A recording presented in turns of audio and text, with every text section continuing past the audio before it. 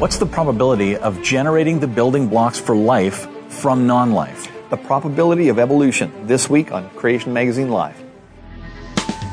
It's reasonable and logical to be a Christian, and we'll discuss yet another reason why on today's podcast. Welcome to Creation Magazine Live. My name's Richard Fangrad. And I'm Calvin Smith. Now this week, we're going to be looking at the probabilities of trying to get anything that could be called life from non-living chemicals. That's our subject. A couple of years ago, we did an episode, Season 3, Episode 14, that dealt with chemical evolution, life from non-life, or abiogenesis. People sometimes say that this is not really a part of evolution, but that's nonsense, of course. Yes.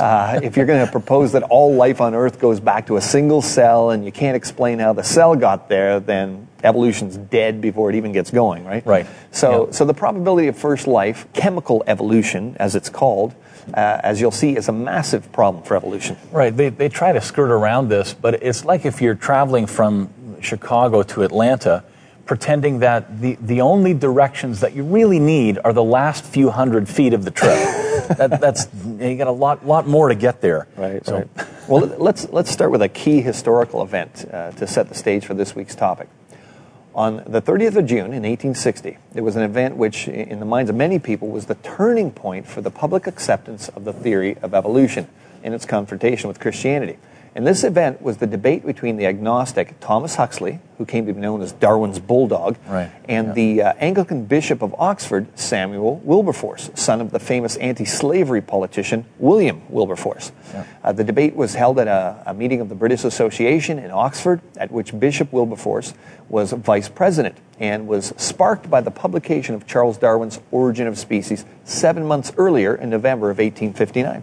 Okay, Wilberforce was an experienced and skillful debater, as well as being a theologian. He was an able naturalist, a fellow of the Royal Society, and had the unusual combination of being both professor of theology and professor of mathematics at the University of Oxford. He was well-versed in Darwin's theory, and shortly before the debate took place, he had written a 19,000-word review of Darwin's Origin, which was published in the July 1860 Quarterly Review. When Darwin read this review, his comment was, "It's uncommonly clever. It picks out with skill all the most conjectural parts and brings forward well all of the difficulties." Right. Now, Wilberforce began the debate and, after making several scientific points, concluded with Paley's argument that a watch implies the existence of a watchmaker. And similarly, design found in nature implies the existence of a designer. Sure, yeah. Huxley then arose and is said to have put forward his now well-known argument that 6 eternal monkeys, or apes, typing on 6 eternal typewriters with unlimited amounts of paper and ink and so on, given enough time, could produce a psalm, a Shakespearean sonnet, even the whole book, purely by chance, that by random striking of keys, they could produce things like that. Right, of course. You'd have to have 6 eternal monkeys. Where do the eternal monkeys come from? And even those have brains to a certain degree. But anyway, in his presentation, Huxley pretended to find the 23rd Psalm among the reams of written gibberish produced by his 6 imaginary apes at their typewriters. Right. Yeah. But he went on to make his point that in the same way, molecular movement, given enough time and matter, could produce Bishop Wilberforce himself, purely by chance and without the work of any designer or creator, which is like many creationists have often said. If you take hydrogen gas and you leave it alone long enough, it can turn into people with brains that can actually talk about this kind of stuff. Well, yes, of course. That's what we're told. Right. So, is Huxley right? I mean, you still hear people trying to use this argument today. Absolutely. That chance is a better explanation for origins than design. So let's get back to Huxley's typing apes analogy. Just kind of silly. Let's just play it through. Let's imagine a special typewriter with user-friendly keys to apes, with 50 keys comprised of 26 capital letters, 10 numbers, 1 space bar, and 13 symbols for pronunciation, punctuation, etc. How long would it take an average operator, the apes here, to correctly type the 23rd Psalm by randomly striking keys on the typewriter? To obtain the answer, let's first consider the first verse of Psalm 23, which reads, "The Lord is my shepherd, I shall not want." Very famous. You all know this, I'm sure. Okay. Well, according to the multiplication rule of probability in simplified form, the chance of correctly typing the 3 designated letters "the" from the possibilities is 1 in 50 times 50 times 50, which equals 125,000. At a rate of 1 strike per second, the average time taken to make 125,000 strikes is 34.72 hours. Okay, so there we have it. The chance of randomly typing the 8 keys, 7 letters, and 1 space in the right sequence for the 2 words "the Lord" is then, if we just work it out, 1 in 50 times 58 times. That's 50 to the 8th power. So that's 1 chance in 39,062 million.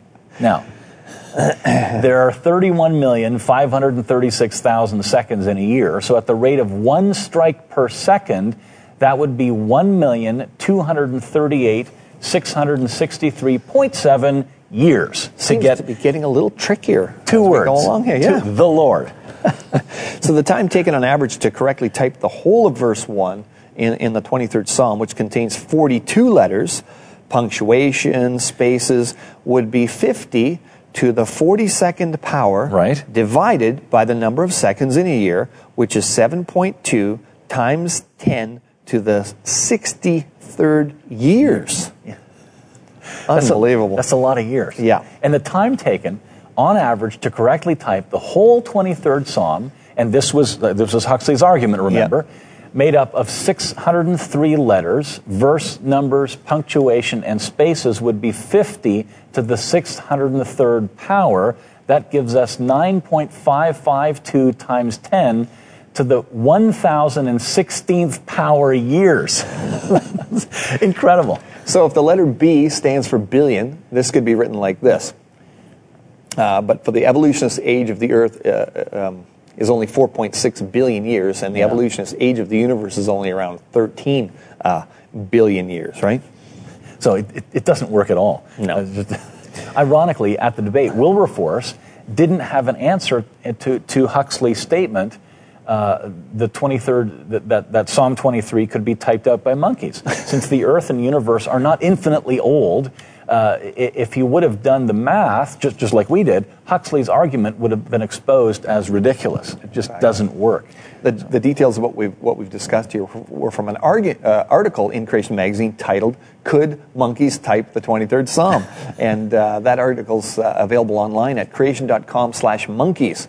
We did that exercise just to give you a glimpse of the huge improbabilities of only 603 characters coming together by chance. Yeah. But we apply probability theory to the correct arrangement of a DNA molecule. Well, it just doesn't work, right? It just doesn't work. No.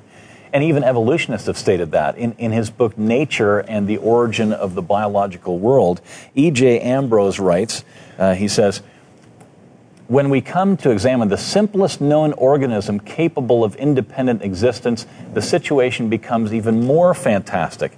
In the DNA chain of the chromosome of the bacterium E. coli, a favorite organism used by molecular biologists, the DNA helix consists of 3 to 4 million base pairs. These are all arranged in a sequence that is meaningful in the sense that it gives rise to enzyme molecules which fit the various metabolites and products used by the cell.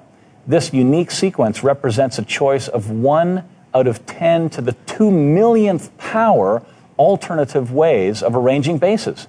We are compelled to conclude that the origin of the first life was a unique event which cannot be discussed in terms of probability." Well, then that's called a miracle then. He's given up. If it can't be discussed in terms of a probability, then it's a miracle. Yeah. Right? Yeah.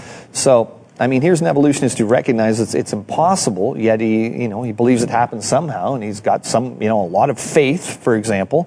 And I mean, even when you're talking about these, these things being tapped out, if you want to put that in terms of DNA, letters coming together, evolutionists say random mutations are what creates new information. So what's locking in the words, "the Lord What locks Right. them there before they Yeah. get switched up and changed? Yeah, it's much easier to believe and more scientific to believe that there's a creator. We're talking about the probability of evolution, or the improbability of it, rather. Yeah, well, really the improbability of chemicals coming together by chance to produce anything close to resembling life. Right.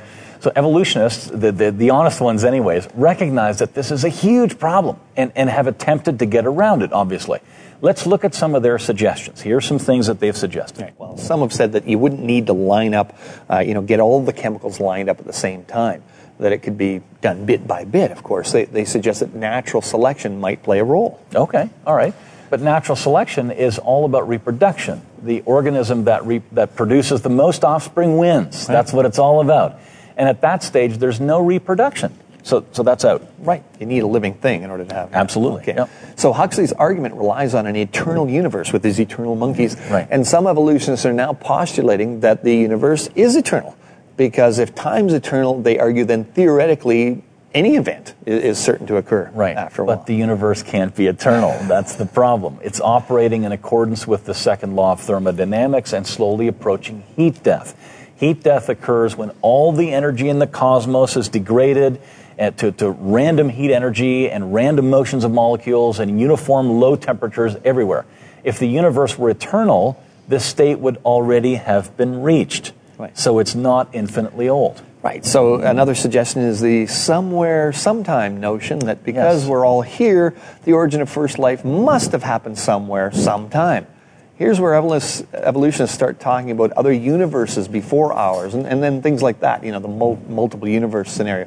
Scientists then point out that there's a fatal scientific weakness with that, is it's not falsifiable. It's Right. not science. Yeah, Professor A.M. Hassofer, a statistician from the University of New South Wales, has, in regard to that, he said this: the fatal weakness of the monkey argument, which calculates probabilities of events somewhere, sometime, is that all events, no matter how unlikely they are, have probability 1 as long as they are logically possible, so that the suggested model can never be falsified. Accepting the validity of Huxley's reasoning puts the whole probability theory outside the realm of verifiable science. In particular, it vitiates the whole of quantum theory and statistical mechanics, including thermodynamics, and therefore destroys the foundations of all modern science. Okay, so that doesn't work either. That one doesn't work. Yeah. There is one other aspect that needs to be considered. This is yet another fatal flaw in Huxley's reasoning, and that of his modern-day followers as well. Let's pretend that time is infinite, and probability equals 1. Would Huxley's argument work? No. No. No, it wouldn't. The idea that life can form spontaneously from non-life involves the formation of proteins from peptides, which formed from amino acids, which formed from gases in a reducing atmosphere. However, the biochemical reactions involved in the formation of amino acids and peptides and proteins and so on are reversible. You Right. already hinted at this a few minutes ago. Exactly. They don't stay the same. Yeah. Right? In the simplest reaction of two amino acids forming a dipeptide, a water molecule is released. Under the right conditions, the dipeptide would react with a third amino acid to form a tripeptide and releasing another water molecule and so on. So the problem is water inhibits the kinds of reactions needed to build more complex amino acids, and it favors the reverse reaction, the breaking down of a long chain of amino acids. But don't textbooks say that life on Earth began in the ocean, in a bunch of water? Oops. Well, the purpose of Huxley's typewriter argument was to show that given enough time, any event is certain to occur. However, this is for this argument to be analogous to the idea of formation of proteins by chance, a chance combination of amino acid molecules. Huxley's typewriters need to be reversible. Right.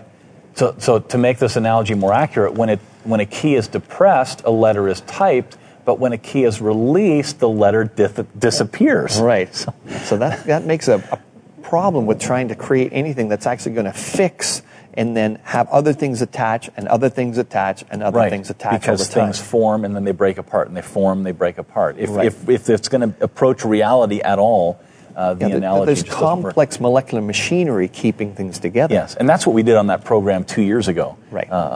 And beyond the probability problem for evolutionists An additional massive problem is that if all the chemicals required to make a cell were floating around together, they'd destroy each other, not more form problems. a cell. Yeah, big problems. We have to say, though, that it's almost pointless about talking about probabilities of a chain of amino acids forming, because life is so much more than just a bunch of chemicals. Yeah. Life is full of high technology machinery, codes and programs that have mind-boggling data compression, et cetera, all of which are not an inherent property of the chemicals. Absolutely. CMI did this animation to show just how amazing the workings of life are at the smallest level. So let's have a look. Yeah. This animation demonstrates how the digital information encoded within DNA is used to direct protein synthesis. This is a DNA double helix containing the digital code which directs the cell in all aspects of operation. And here we see a protein complex called an RNA polymerase traveling down the DNA strand. As it moves down the strand, it carefully unwinds the DNA, preparing it for transcription. Inside the polymerase, we see a single-stranded copy of the original instructions being assembled as individual bases are positioned and added to the growing strand. A stop code marks the end of the protein specification, at which point this copy, known as a messenger RNA transcript, exits the polymerase and heads towards a two-part chemical manufacturing machine called the ribosome. While the messenger RNA moves towards the ribosome, transfer RNA molecules attach to specific amino acids in preparation for assembly. As the messenger RNA transcript passes through the ribosome, the process of translation begins. Using the instructions encoded on the messenger RNA as a template, the transfer RNA molecules align specific sequences of bases to corresponding amino acids, creating a protein chain. As this chain exits the ribosome, it is met by chaperones which prevent premature folding, while escorting the protein to a barrel-shaped machine called a chaperonin.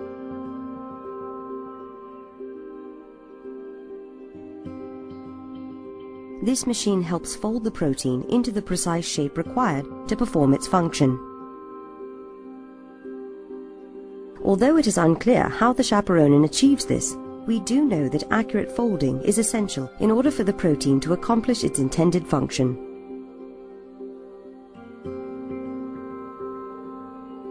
Once the protein is complete, it is released into the cytoplasm to do its job.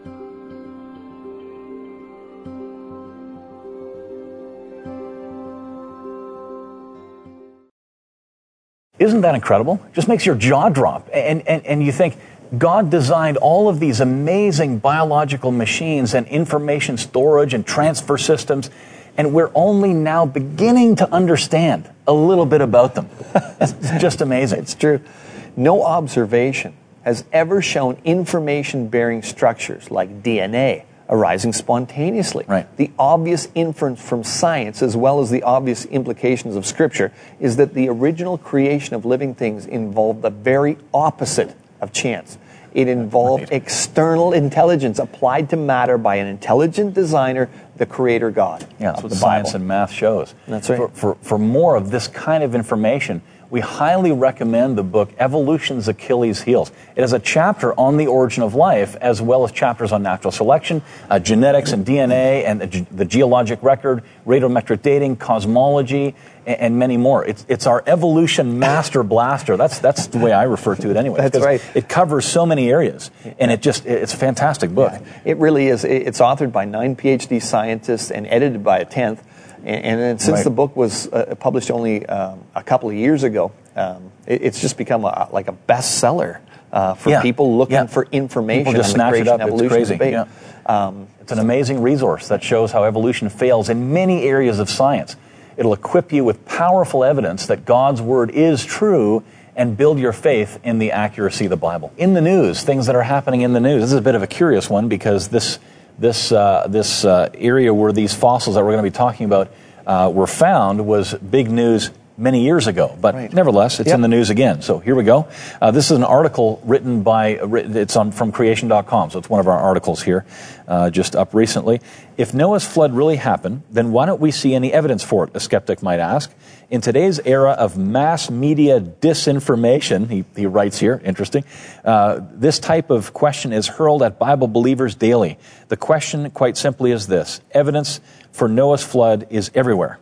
Or the answer is evidence for Noah's flood is everywhere, but it's not reported as such by mainstream secular sources.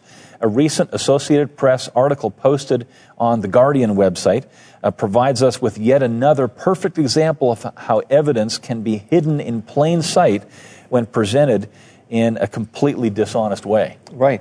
And it continues, the Liscombe bone bed in the Prince Creek Formation in northern Alaska. The Liscombe bone bed is in the Prince Creek Formation in northern Alaska. A report by a team of scientists who've been excavating in this area detailed what they claim is a new type of hadrosaur. So it's a duck-billed dinosaur, Okay. Some bones that they found. The Associated Press immediately published an online article about the paper, but curiously, a very important detail was omitted. The bones aren't fossilized. Wow. So these are dinosaurs which have to be at least 65 million years old, and yet they're not stone. They're not just fossilized. bones. And they didn't mention that. And they didn't mention Here's that. a dinosaur. Yep. Interesting. Some other excerpts from the article here. Here's an excerpt from the original paper. The hadrosaurid remains are almost entirely disarticulated, show little evidence of weathering, predation, or trampling, and are typically uncrushed and unpermineralized. Unfossilized. That's unfossilized. Yep. Yeah, so they're claimed to be Wasn't fossils, mentioned. but that's not mentioned. Yeah, it's meant, and the original scientific paper mentions it, Right. but the report in The Guardian, the popular level press, omitted that detail. That's a huge detail. That's right. They're dinosaur bones, and they're not even fossilized. That's incredible. Just amazing. Later on in the article, it says, though the evolutionary community is powerless to explain how dinosaur bones could remain unfossilized over vast eons of time, this evidence poses no problem for the biblical creationist. Right. Indeed, a clue is given in the original paper.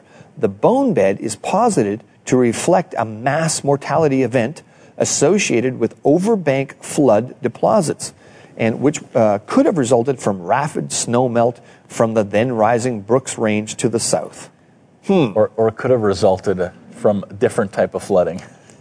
Can you see how a lot of, if you strip away the evolutionary wrapping that these sorts of things are always delivered to us in, Yeah. can you see how without a whole lot of modification they fit beautifully with the Bible? Mm-hmm. I mean, they're talking here about flooding and the way you just described And it. fresh bones, they're not fossilized. Fresh bones, right. So they're not millions of years old. They must have been rapidly buried in a watery, flood-like environment recently. Yep.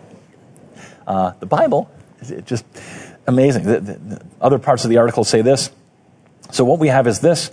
Fresh dinosaur bones have been found which appear to have been laid down as in part of a flood which killed a mass of creatures simultaneously.